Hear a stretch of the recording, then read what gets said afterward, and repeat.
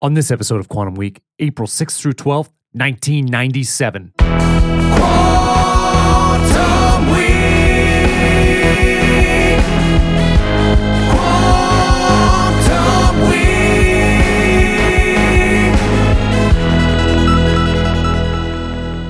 Welcome to Quantum Week. I'm Matt. I'm Chris. Quantum Week is a show in which Chris and I leap into a random week of a random year, sometime in our lifetime, and we talk about the movies, the music, headlines, history, anything that makes that time period unique. And this week, we're doing April 6th through 12th, 1997. That's right. A much better week than the week we just did. Oh, And I do want to make a quick addendum to last week, put a little end cap on our thing. We forgot to bring up. So Matt and I, we rank the movies. We have some fun with it. We put it on Twitter. Yeah. We rank the movies. Eventually, we're going to run out of space, but we'll have to be creative at that point. But we try to rank every movie we see on the podcast alone.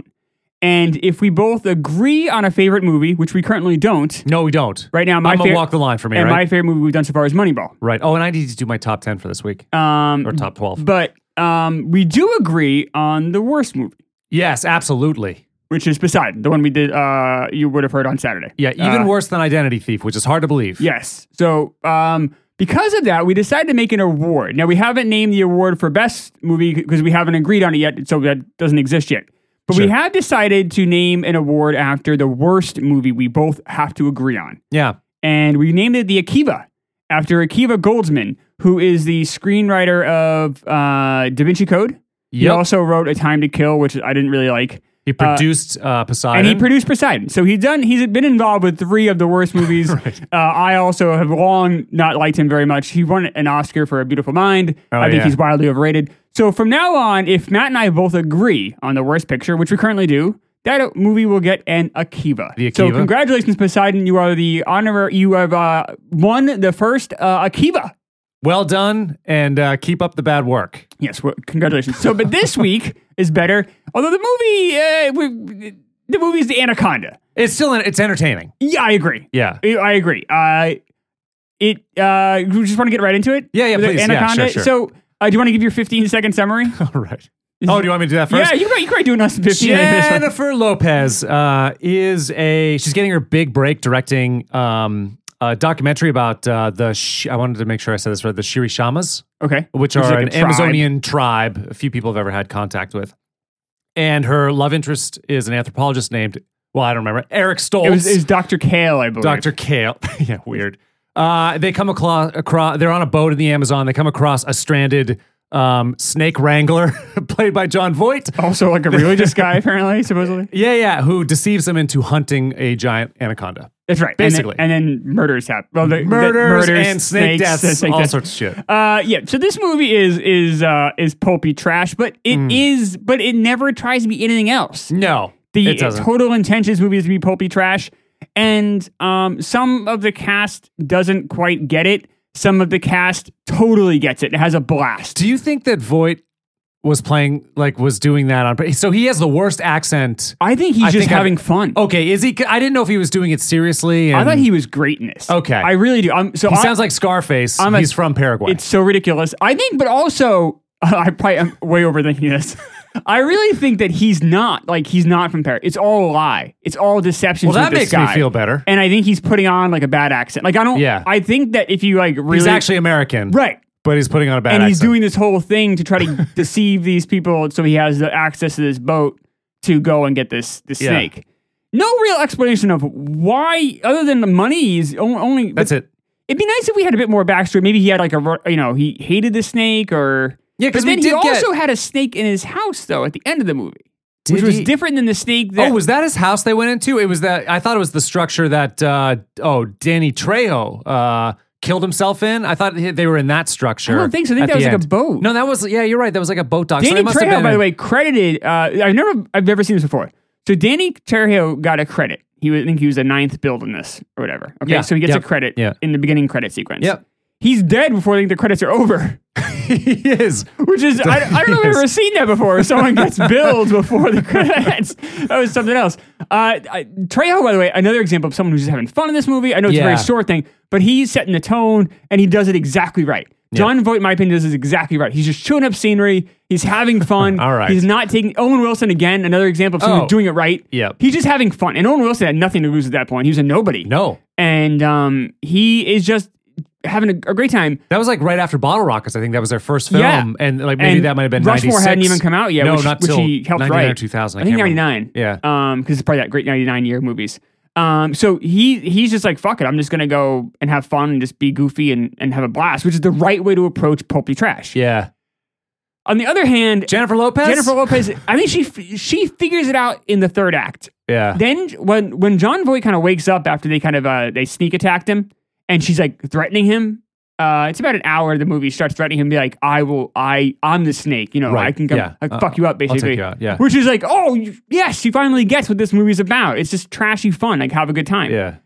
Before that, she seemed really confused. I think her playing someone who's like a director or like a scientist or something like that. Maybe a little miscast. Yeah, she can't quite pull it off. Yeah, you're a backup dancer. But if Paula she's Abdul. just, can maybe be herself, or maybe something she's more comfortable doing, Right. and reacting more honestly. I was wondering why she took this film. I know this is. She got top billed in a. She did get top in a billed. movie. I think about where she was. Remember, we had just done. If you don't know, we have a YouTube show as well. Right. And one of the movies we've covered recently is Jack, the Robin Williams movie, which is she was pretty in that ridiculous. 96. But the year before, she had a small role in that. Yeah, teacher. Yeah. Played a teacher, kind of a sweet like first or fourth grade teacher. A nice enough person.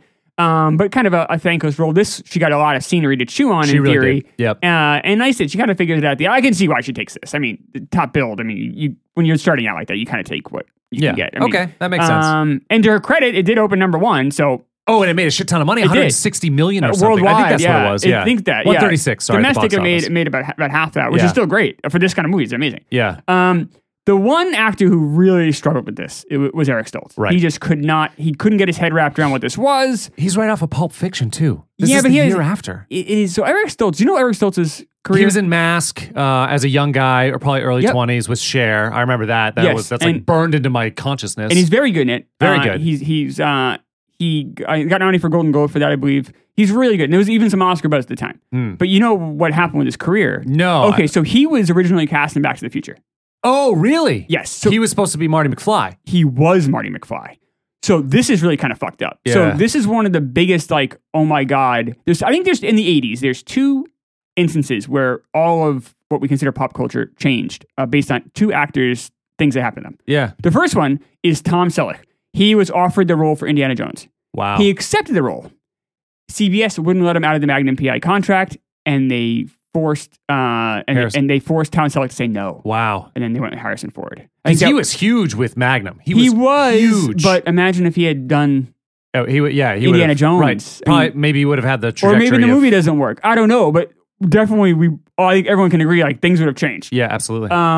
The way we look at Harrison Ford would have changed. Everything would have changed. Yeah. So the other thing is this. So Robert Zemeckis cast the director of Back to the Future, cast Eric Stoltz. They shot a number of scenes. And if you are bored, go Google or YouTube Eric Stoltz Back to the Future. It's like tons of footage. Really? The scene at the mall when when the DeLorean goes back when he goes back with Christopher Lloyd. They shot all that. They shot the scene in the diner when he goes there in the 50s and before the skateboard when he sees scene? his dad for the first time. I think they shot that with Yep. Eric Stoltz. There's like a number of things, and they got. I can totally picture it. Oh, it's there, Yeah. and they got about I want to say almost like a quarter of the way through, maybe even more than that. In fact, a lot of the scenes they shot with Stoltz are in the real movie, and just scenes without him. Really? Yes. So they kept a lot. So anything they shot without Stoltz, they kept. Anything to do with Stoltz, they had to discard. And he said, Robert Zemeckis said that it just wasn't. It wasn't working comedically. Stoltz went to the role thinking it was more dramatic. He didn't quite get the tone of the film. Very similar to this situation. Yeah. And they cut bait. It was very embarrassing for Stoltz because they had promoted him in this movie. Like they had shot. It was like, oh, Eric Stoltz is in this new Robert Zemeckis. Like it was a big, and this was a big deal. It was a movie people talking about because I think Spielberg was producing it. So I think he was. This was a movie that got a lot of attention. That must have been traumatic for everybody, or I mean, even the director of the film to go through a quarter of the film and be like, well, this isn't working. That's a hard choice to make. Really tough choice to make. And Zemeckis really, I think it really hurt him. And I think it hurt him even more on some weird level when the movie got ultra successful. Right. So what happened was, obviously, because they originally wanted to wanted to have Michael J. Fox do it. Michael J. Fox, they wouldn't allow him to do it because of family ties. Oh, yeah. So then they went with Eric Stoltz.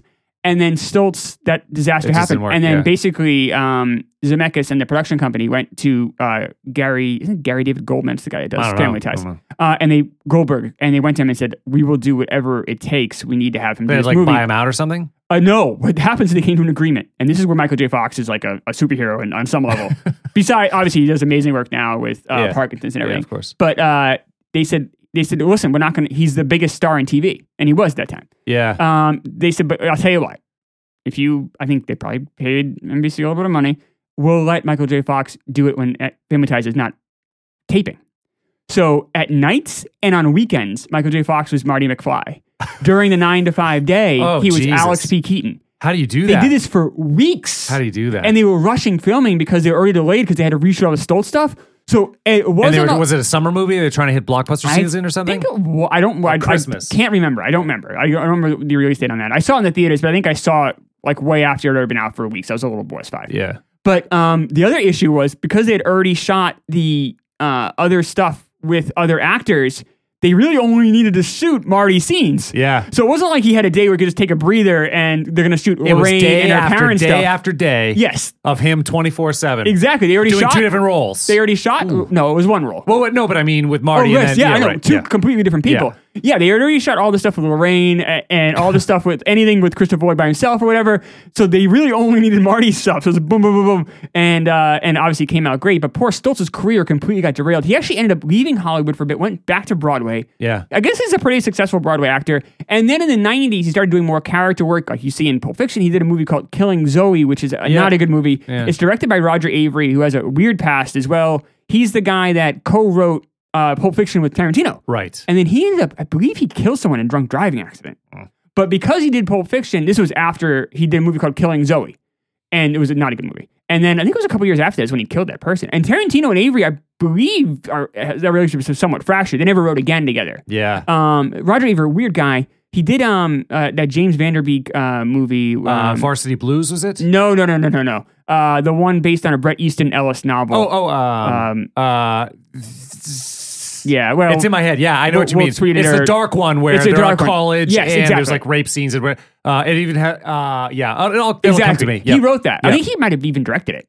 But his career went off the rails. So we kind of got distracted from Anaconda. Rules of engagement. Rules of engagement. Boom! Nice job. Thank you. Is that what it is? Rules Yeah, of, I think it's what it is. The rules of engagement. rules of, I think you're Isn't right. it? I think it is. I think so. Oh, it is now. Yeah. Rules of engagement. Perfect. It sounds like a sub movie though too. I don't know. There's a weird whatever. like bath scene where a woman's killing herself and it's got "You can't live with living without you." Yeah, that song's yeah. in the background and Yeah. she's like bleeding out or something. Yeah, it's really a dark creepy movie. too. No, I would not Anyway, recommend that movie.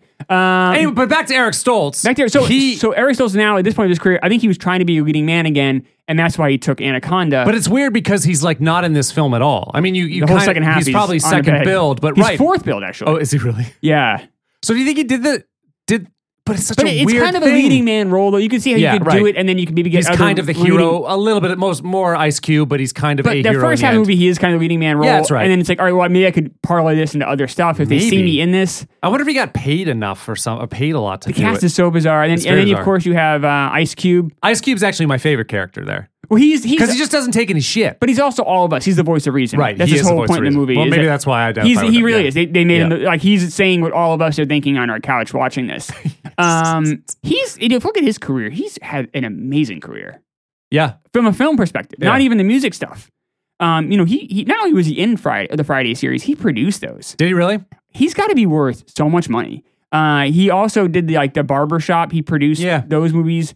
He's in those movies. I know. He's just had this. He was obviously his first role was in Boys in the Hood. Right. He's just had this like really impressive. If you look at his film career, it's like you go through it, you're like, holy shit. It's both Ices. It's him and Ice-T. Ice-T, yeah, though. I mean, Ice-T now does like NBC More of an actor, stuff. I mean, yeah. I would say like Ice Cube is like this underrated movie star. Yeah. Like especially, I'm guessing among more black audiences, he's not. That's part of the thing is I don't think white audiences, and that's usually who votes for things like awards or things like that. But if you look at just the box office, this guy does not get the respect he deserves. This guy's in hit after hit after hit after hit. And Ice Cube is not someone I was looking through I was like, oh, I probably should just check out what he's done. I was like, holy shit, this guy hasn't had like a 4-year period where he hasn't had a hit. Yeah. And he's had like a 30-year career. It's pretty impressive. All right. Well, he's the best one here, I think. And he's good in this. He's very charismatic on screen. He's his characters, I don't think he's the best actor in the world. No. He's not. I'm not a huge fan of. I don't think he's the greatest thing personally. But you can't ignore his talent, and I think he's got a real sense. He's got a real script sense. He knows what's going to work, what's going to hit, and that's like a real like IQ. He's got like a real Hollywood IQ level, which is pretty cool for someone that's not someone you consider to be mainstream. Yeah, but he's good at it. Did you find the director to be odd? So the other films, so bizarre. The one that let me get this guy. It's Louis Losa. And Louis Losa. I could be saying that wrong, but no, I think that's right. It's the double L in the Losa. He did The Specialist in I think it was the year, which is a terrible movie. But that was 160 million at the Stallone box office. and Sharon Stone, right? Yeah, and I think I have this vague recollection of Sharon Stone is getting Sharon Stone is getting basically, I think a hitman's going after her and Stallone is protecting her. I think they like narrate letters to each other throughout. It's a very odd, weird love story thing. I have not seen it since it came out on Blockbuster. But 160 million in the box office. And then this with 130 million in the box office. This guy like did some work over the course of a few years. And this was like the last real movie he did. He did a Tom Berenger movie too before in like 93. It didn't do as well. Afterwards. Oh, was that after? No. This is the last movie he did. This is the last one. This is the last movie he did. Because this movie was panned by, although Roger Ebert gave this 3.5 stars. Did he really? Which I kind of lean more toward that review than some of the other reviews it got. It's not bad. It got a bunch of Razzies nominations. It did. I think it's kind of unfair. This movie's not trying to be good. No, it's not. It's supposed to be fun and pulpy. It would have been better. It's short. It's fun. You get in, you get out. It would have been better if it wasn't like the acting was. If it was just like the script wasn't as choppy and like it was a little more fluid. That's the only thing. It's like it's harder to get lost in it if you're seeing if it sort of breaks the the fourth wall for you. The Tom Berenger movie you're talking about is Sniper. Sniper, that's the one. That was before that. Yeah. So okay, so short. It's short. So this is kind of the battle, right? So what point is it not pulp? Like where does that line cross between just being trashy good and trashy? So there is a movie that I think does this exceptionally well. Army of Darkness. I haven't seen that. I haven't seen the. I haven't seen those movies. I know. I will if we get to it. This is not something that just generally appeals to me. I'm not. But there's a movie that does this kind of film. Have you no heart, sir? I know you like these things. Like that does that 50s schlock, which is what this is. Yeah. Really well. It's Tremors. Kevin Tremors Bacon and great. Fred Ward. Yeah. It is the rare movie that can make a trashy, pulpy thing into good cinema. Yes. And only because a main reason is because Bacon and Ward just play so well off each other. They do. Also, the supporting guys, Michael Gross from Family Ties. Yep. And Reba McEntire, they're fun in this. Everyone's just having fun. And everyone's on the same page. There aren't any like Eric Stoltz people who are just kind of or Jennifer Lopez kind of out in the woods. This is a good parallel of films of like people. And how long were they? I mean, Tremors was about 90. Oh, okay, yeah. So 6-7 years earlier. These movies come out. Wait. Yeah. Right. Yeah, these movies come out every so often. These like trashy, fun, like monster flicks. But Kevin Bacon at that time, he must have been kind of pretty like on the rise. Sort of like Jennifer Lopez. I wouldn't say on the rise because Kevin Bacon, his biggest film that I think a most iconic role is probably Footloose, and it was 84. Oh, was it that early? I think so. I guess so. So I mean, he's been. He's in Animal House in 1980. He was in the original Friday the 13th. So Kevin Bacon's career is just wildly long and wildly good, and that's the whole 6 degrees because he's worked with everybody. Right. But that movie just is shot really well. It's really good. Yeah. This is not. So if you really want to see a monster movie, my recommendation is probably Tremors, as opposed to this. But this is, if you've never seen Anaconda, it's 90 minutes. If you have Showtime, it's currently free. It's with your Disney Plus or not? No, or whatever. If you have cable. Oh yeah, okay. I have cable, so I have Showtime. So I didn't need to rent this. It didn't cost me anything because it's part of my subscription. So it was like on demand for free on Showtime. So if you have that, check it out. I wouldn't pay a ton of money to see this, but if you're, it's the cast is fun. It's quirky. It's weird. It does have Anaconda cam. It does, which is kind of weird. It also has the inside of the Anaconda. Oh yeah, well. you see when it's eating shot. John Voight. Yes. Oh, that's really gross. Which is what these movies should be. That's true. That's exactly. Yeah. I was like, when that shot happened, that was great. There's another actor too. Let me get his name. While you're saying that, good. The other thing that I thought was interesting. A lot of people panned the animatronics of the snake, but I didn't think the snake was that bad. I thought it held up pretty. I mean, you could tell it's like fake and there's some digital stuff in there, but it's not bad. It's goofy and funny. Like it's not supposed to be. Right. I wish this movie. I think this movie was PG-13. I wish it was an R. Because then it could have been full on bloody. But and, to their credit, though, because it's PG-13, is why they got more box office. Yeah, definitely. No, the actor is Jonathan Hyde. So Jonathan Hyde was in 2 movies in 1997. He was in Anaconda, which was at the time, although not anymore. I don't even know what his character is. He's kind of like He's like the host, I guess. The host, yes. Yeah. He's like the celebrity. Right. So let me finish my point here. Yeah, sorry. So he was in Anaconda, which is at the time regarded as one of the worst films of the year. Not anymore. It's become a cult classic by the time. The other film he was in that year, Titanic, which won Best Picture. Oh, jeez. So it's like the best of Both times ends. and the worst of times for Jonathan Hyde. But he's actually better in this than Titanic. I just watched Titanic for another film project I've been doing. I watched it the same day. I just watched it yesterday. I haven't seen it. So you haven't seen it? No, I don't want to. I just don't give a shit. We're gonna see it eventually. So fuck. But he's good in he's good in this. He's not so great in Titanic, but Titanic obviously I'm guessing more proud of. Probably, I bet. The other one is Frank Welker. Do you know this guy? Frank Welker, I do not. Frank Welker was the voice of the snake. The voice of the snake? Yeah, and so I looked into this a little bit because I was like, what the fuck? Because he's credited. He's like the last credit. I'm like, voice of the snake. Frank Welker is a badass. He is a big voice actor. Okay. For years and years and years. He was Fred and Scooby-Doo in the old cartoon. He did Brain and Dr. Claw in Inspector Gadget. Okay. Slimer in the cartoon. Nibbler, which from Futurama. Okay. You know I hate cartoons, right? Whatever. Yeah. He's the Screams from Spock in Star Trek 3, The Search for Spock. I don't know, probably when I think it's in the scene where he's reborn. Oh. Like, do you remember that scene? You watched the Star Trek, yeah, right? I did. You said years ago, but yes. His like DNA is shot down to a planet. He grows up. I think it's during that. He's going through his puberty, which is really painful. He was Megatron and Soundwave in not only the cartoons of Transformer, but also the newer live action ones as well. Okay. So this guy's been I'm glad around they kept that consistent. and That's doing shit. important. This is where most of the budget went, is this guy. Frank Welker. Well, they didn't have much of a budget. The movie made a ton of money. They made 2 sequels after this. Oh, no. They made 4 sequels after this. 4? Including the last one. The last one, which is Lake Placid versus Anaconda. Oh, okay. With the tagline, Crocs on the dock, snakes in the lake. Oh, okay. The second one was released in the theaters and was number 1, I believe. I'm afraid we might. No. I would be very upset if we run into that. One of them has Hasselhoff in it. It might have been that one. No, it's not. This one had like Morris Chestnut. It was like they tried to make it like a real movie. Oh, they did. And then maybe the third one was Hasselhoff. The third one might be. And then that guy, John Rhys Davis. Yes, or Rice yes. Davis. He's in one of those. He's in too. Indiana Jones. Yeah. And he's also in Sliders. Right. So they really tried with this. So here's the thing I have for this week. Are we done with Anaconda? Yeah. So You have a game or something? kind of a game, but it's not so much a game. But I think this is something we might do maybe more often, or at least until we're kind of done with this whole coronavirus bullshit. So Yeah. I really love every weekend. Tradition for me is I look at the box office reports. Yeah. I love box office reports. I just eat them up. I think it's fun. You're to a see. stats guy too. I love it. I just go crazy, and I really miss having. I really miss looking at that. I love seeing what movies succeed, what movies fail. So I thought, at least for a little while, I'm going to start doing this, reading the box office reports of the week we do, because it's kind of a fun look back in history. Sure. So here's the top 10. I'm going to do 1 to 10. I'm not going to do 10 to 1. And then if we're going to talk about a movie, I'm going to probably go pretty quick with it. Yeah, sure. But so number 1 movie this week was, in its first weekend release, give me 1 second here, was Anaconda. Yeah. Made $16 million.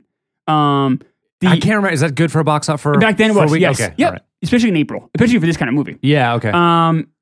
In fact, the other movie coming out this week, I think they kind of probably should have been number 1 in theory, or maybe when they make it, they thought it would be. So number 2 was Liar Liar, which we're going to talk about on our YouTube show. That's right. That made $14 million in its 4th weekend release. Oh. That movie was a huge hit. At that point, the movie had already made $120 million, but He was a huge just a star monster. then. Yeah. Number 3, which we're not doing on our shows, but if we end up coming up to one of the weeks around this, we probably will. It's The Saint with Val Kilmer. Yep, I rember. Elizabeth Shue. Is she in that as well? I think that's her. It made 10.8 in its second weekend release. Yep. Number 4 movie, which we're covering on the podcast, you'll hear it on Saturday, is Grosse Point Blank. Yes. Which only made, in its opening weekend release, made less than $7 million, which was not good. And I think when they announced months earlier that Anaconda and Grosse Point Blank were going to come out the same weekend, the movie with John Cusack's going to open number 1, right? You think. And it didn't. So that movie did not do well, though that movie also has had, I think, a better life afterwards. Yeah. And then number 5 was The Devil's Own, which was with Harrison Ford and Brad Pitt. Was that his first week? No. Okay, good. Because I'm like, there's no way that would be in its 3rd week. And that's still shitty. It's still really shitty. Only with made those 30, two? I know. That movie was a bomb. Real misfire there. Number 6 was a movie. This always happens when we do this. There's always at least one movie in the top 10 I completely forgotten about. Yeah. It was a movie called That Old Feeling. I don't remember it. I had to look it up. Bette Midler and Dennis Farina.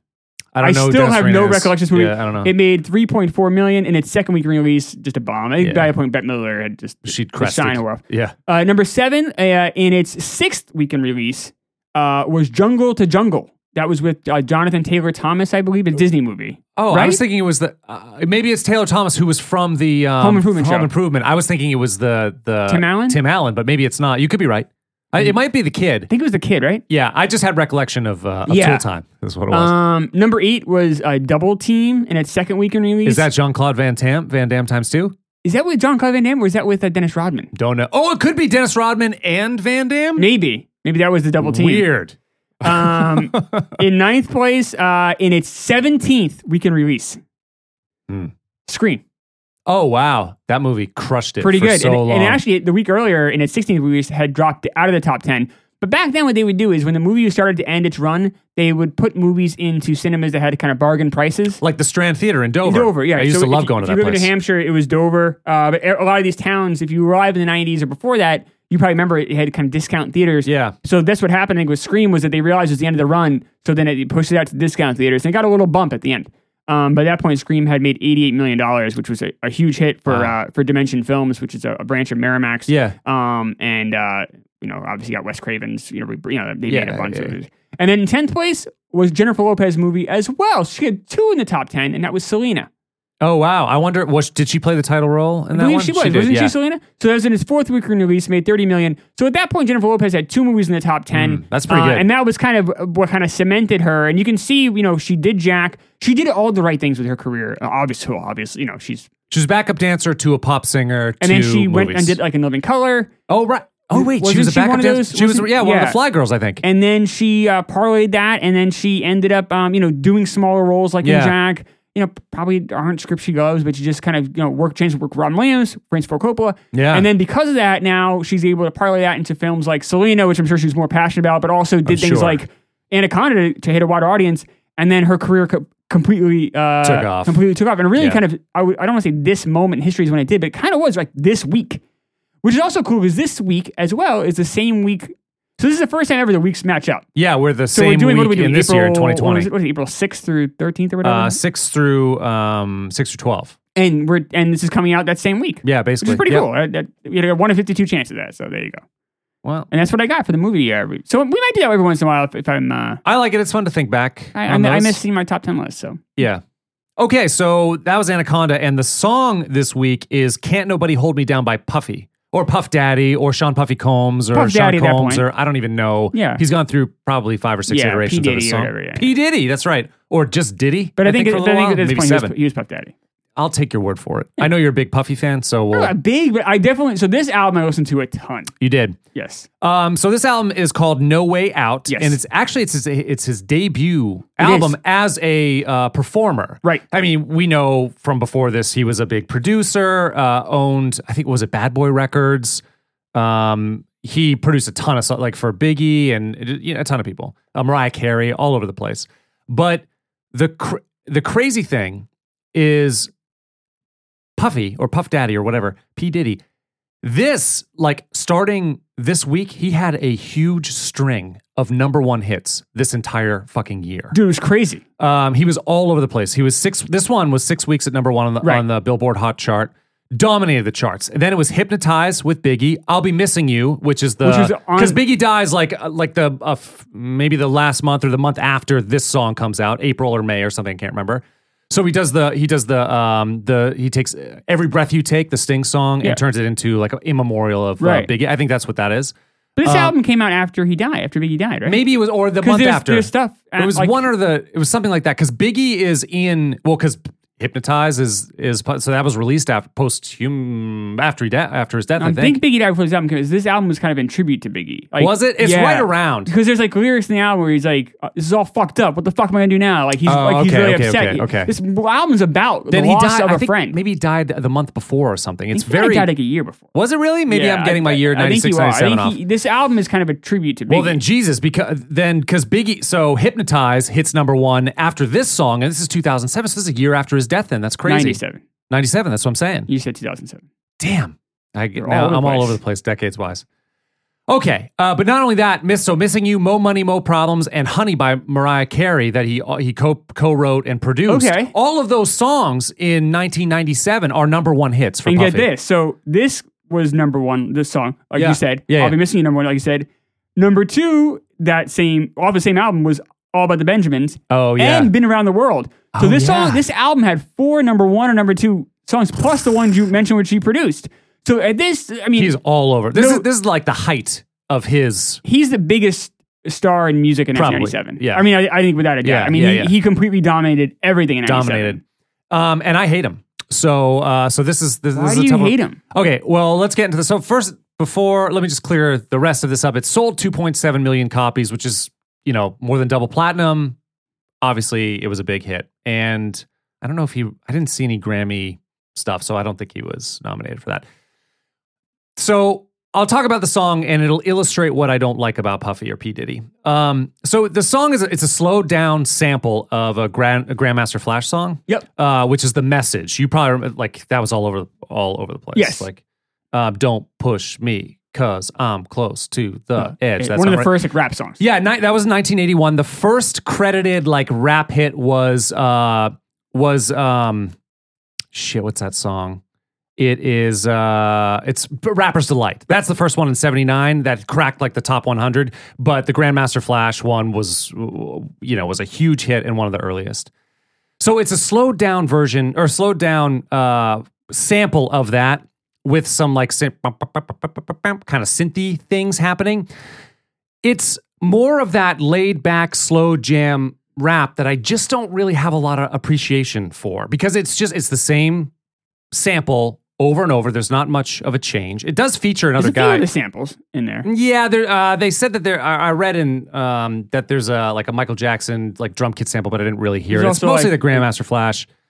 Did you There's heard another something else in sample, there? a mid '80s song, Oh no, he sings it, which I'll get into. Okay, It's all right. ain't nobody gonna break on my stride, nobody gonna slow me down. Oh no, yeah, that one. So he sings it. It's not really sampled, but he sings sort of a version of that, which is a funny thing to throw in there. But that was a huge hit when we were kids. Yes, I remember that.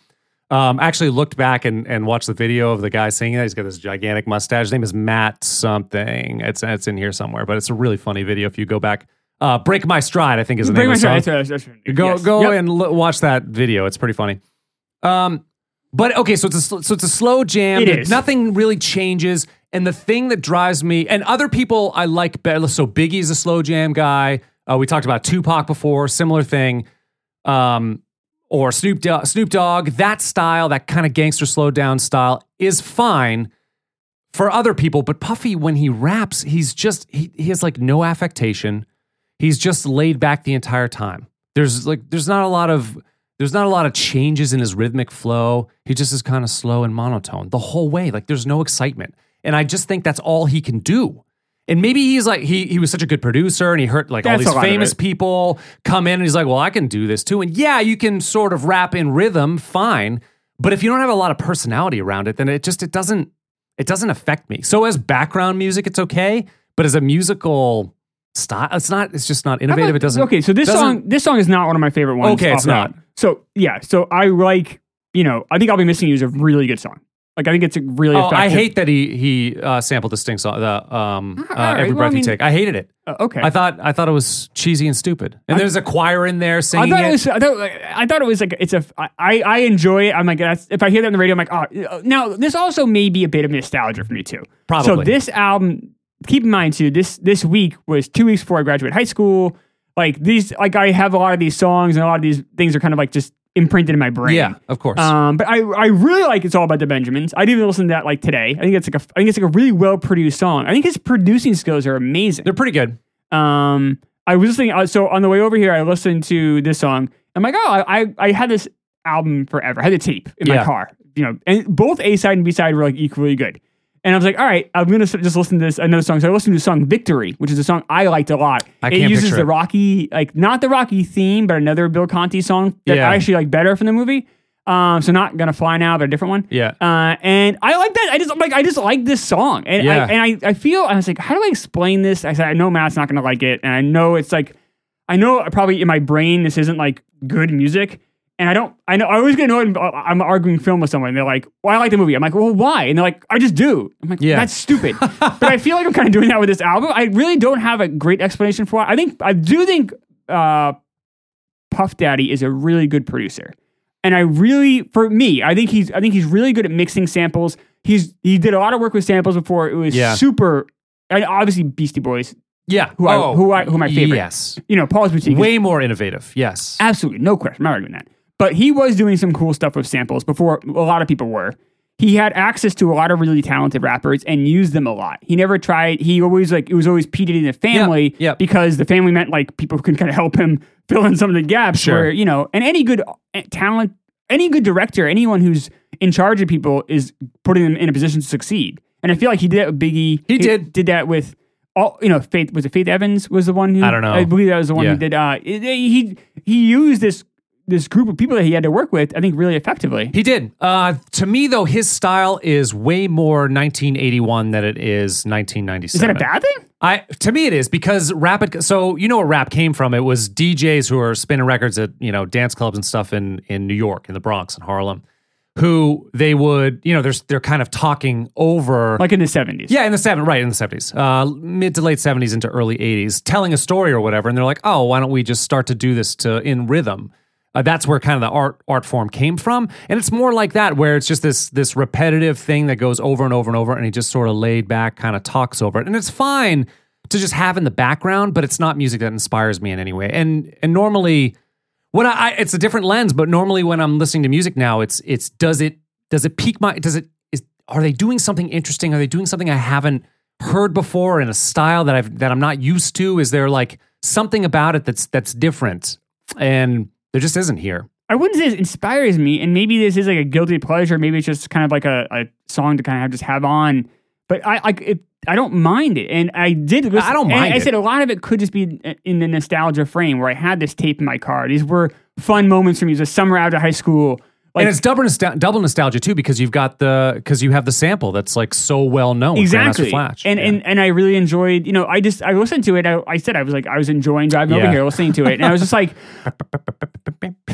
I wasn't doing that, but sure. I can't do the keyboard synth sound, okay. but if you listen to it, everybody will know what I'm talking about. No, but I just enjoy, it just brought, I said, and that's not a reason to enjoy something. It's certainly not a reason to recommend something in a podcast other people listening to it that don't have the same life experiences you do. But for me personally, I'd be lying if I said this. I didn't enjoy this. Yeah. I can't wait till we get to a song where I can talk, like gush about it. I can't wait to do that because I feel like just negative Nancy. So how this usually works for the songs too is we'll usually try to take the one or two, like Matt picks the songs, I pick the movies. But Matt usually picks the 1, top 2 or something. But then he does get a freebie. You can pick any song because usually that's the one you pick to play on the YouTube show. Right, it's a little different. Right, but you do get a freebie. Like my freebie was Grosse Point Blank this week. That's why we didn't do the Saint. I might have to go further outside of the. You have a freebie. You can do. I have a freebie. Is it a total freebie? As long as it's like somewhat charting that on something. Either charting or was released at that time. Yeah, I guess ideally charting. I mean, it's only something people know. Yeah, you can be liberal with that. All right, maybe I'll go a little bit further outside the box. I did want to make the comparison, though, to try to make my point a little bit. So there's a difference between... So I said that this song is more reminiscent of early rap than it is new rap and innovative rap. And a good comparison to me... Have you ever... One of the most innovative rap songs I've ever heard is a song by Eminem called Underground. Have you ever heard it? I don't know. I think it's off I do like Eminem. Yeah, it's off of Relapse. He does something that I'd never, when I heard it for the first time, I'd like shocked. It's just shocked me. He does this, like it opens, listen to the song and you'll hear underneath like me talking right now. Underground? It's called Underground. Yeah. Underground. I think it's on Relapse. You'll be able to Google search it, but underneath this recording, you'll hear some of the stuff that I'm talking about right now, but he starts with a choir that's singing in 5. Bump, bump, bump, bump, 2, 3, dun, dun, dun, dun, 3, 4, 5, bump, which is odd anyway. People rap over 4. 1, 2, 3, 4.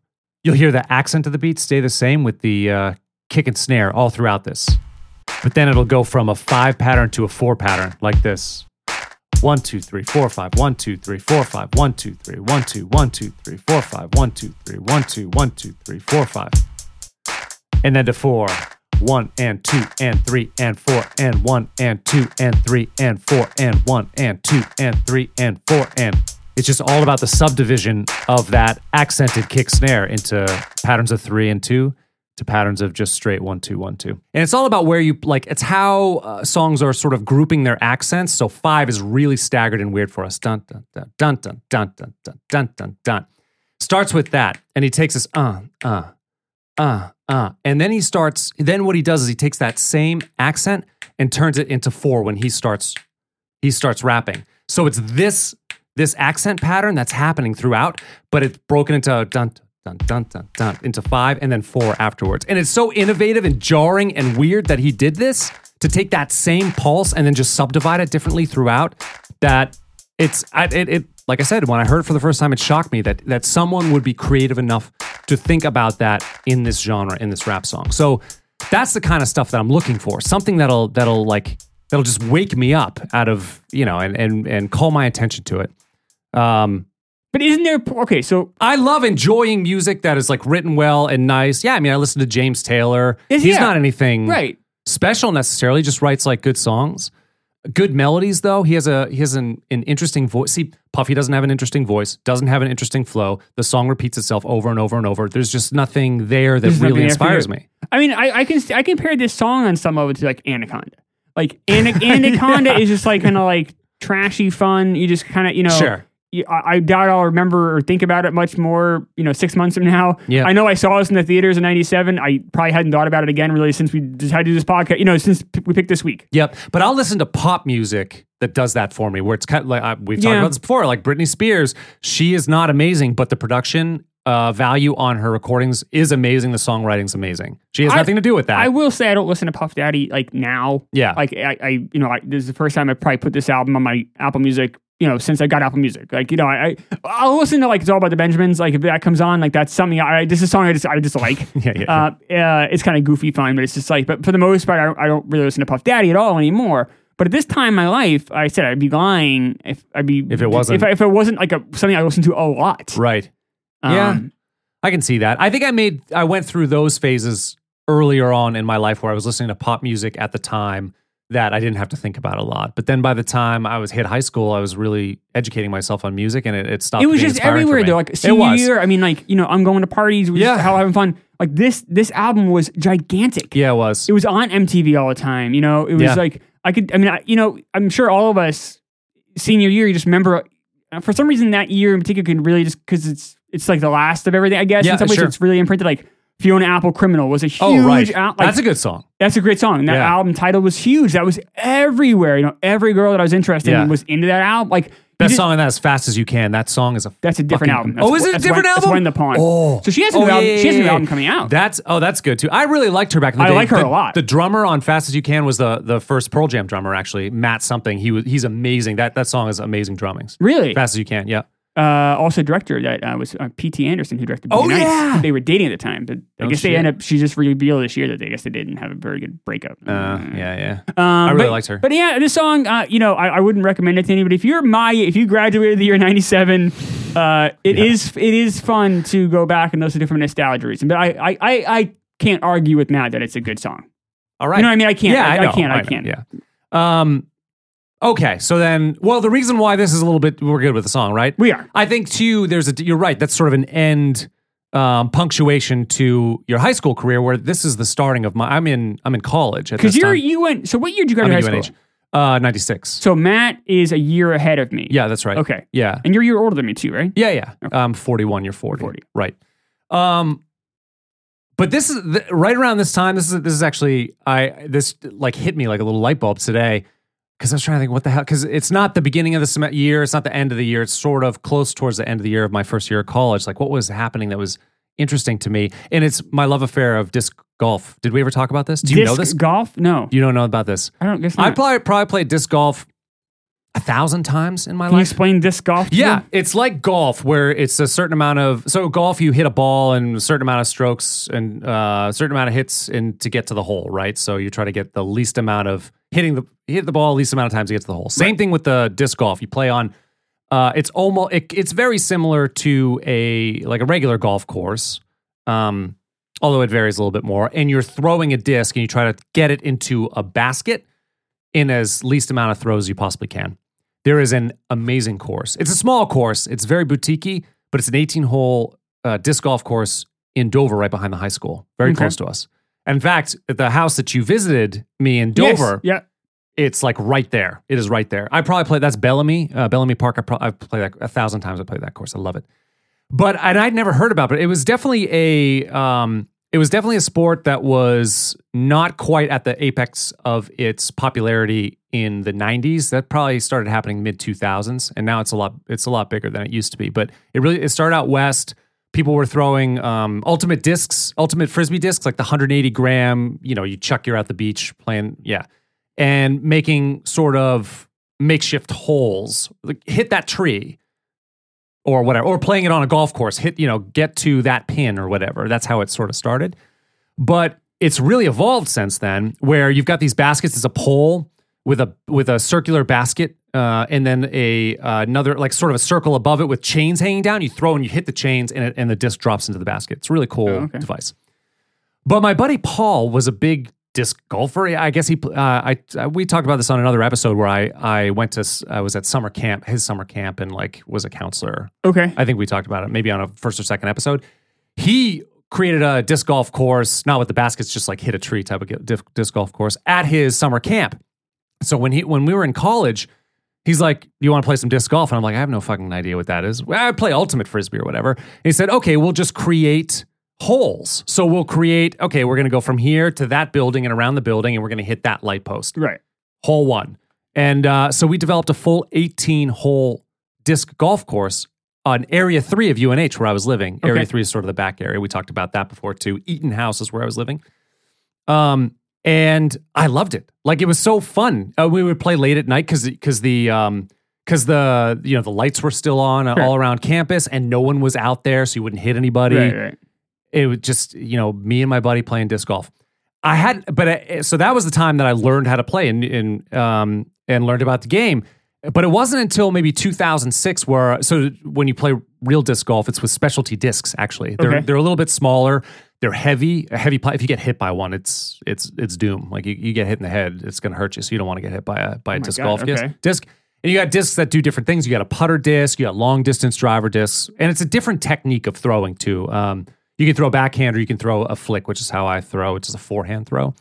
But 2006 is when I started playing Bellamy in Dover for the first time, and it's one of my favorite things ever to play disc golf there. It's through the woods. It's a beautiful course and a lot of fun to play. And when I was in California too, I missed it so much, I would play the course in my head, like as I was going to sleep and shit. Yeah. I mean, I knew every inch. Do you still play disc golf? When was the last time you played? I played over the winter sometime. Yeah, I would be playing now if it weren't. Oh, really? If it weren't coronavirus. How many times a year do you play? Like, how many times did you play last year? Not a lot last year. Maybe played only 10 times last year. But a few summers I was playing every day. Oh my god. Yeah, I got good. Yeah, I got really good. It's definitely Who do you play with?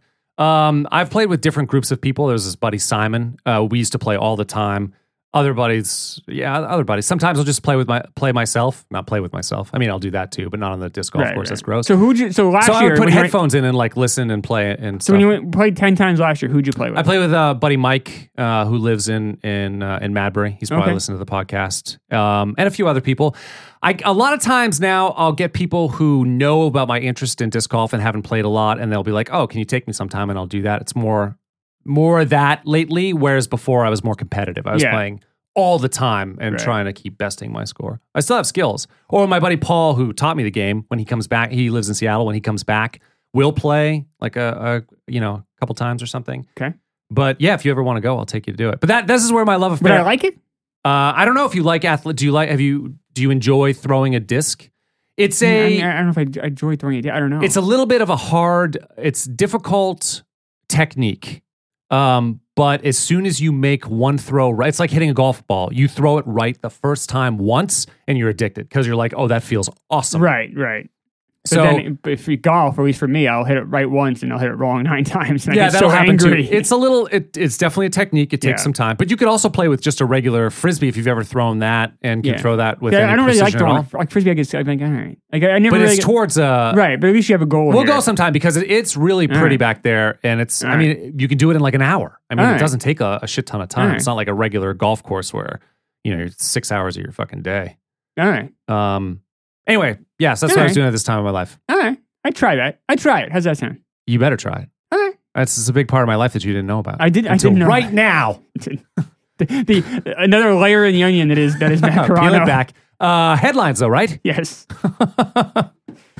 Well, it's a good segue actually. Is it? Why? We got some golf or some disc golf? Yeah. Some athletics maybe? Yeah. Oh, I like so this is a little bit of a cheat, but not really, because this was the huge sensation. So our week runs April 6th to April 12th. Correct. April 13th, Tiger wins the Masters. Oh, wow. Is this his first win? Is his first win.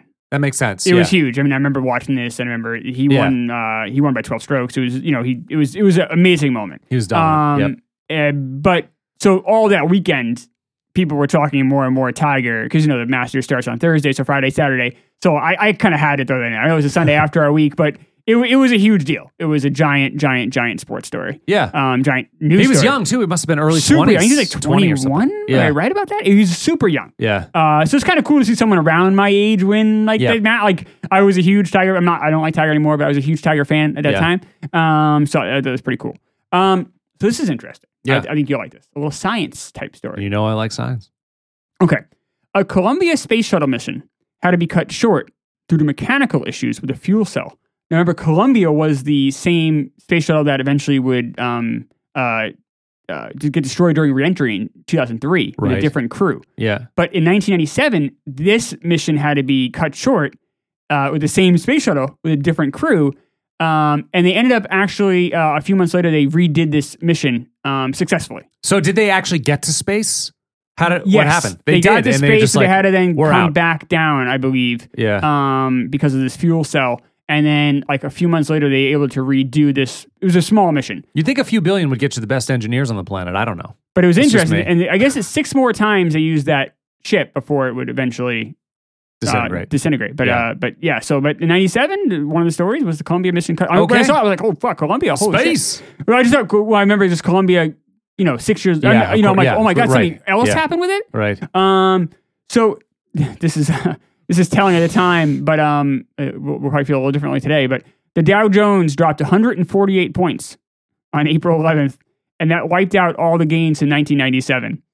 148 points. It had peaked at 7,085 on March 11th. I don't even know. It did peak 20-something thousand recently, I think, right? Yeah, was it like 22 or something? No, it's like 21 now. Oh, so it even peaked. I don't even like, look at this shit anymore. Like 28, 29. Was it really? Yes. Fuck. And it was at March 11th, 1997. Its absolute high was 7,000.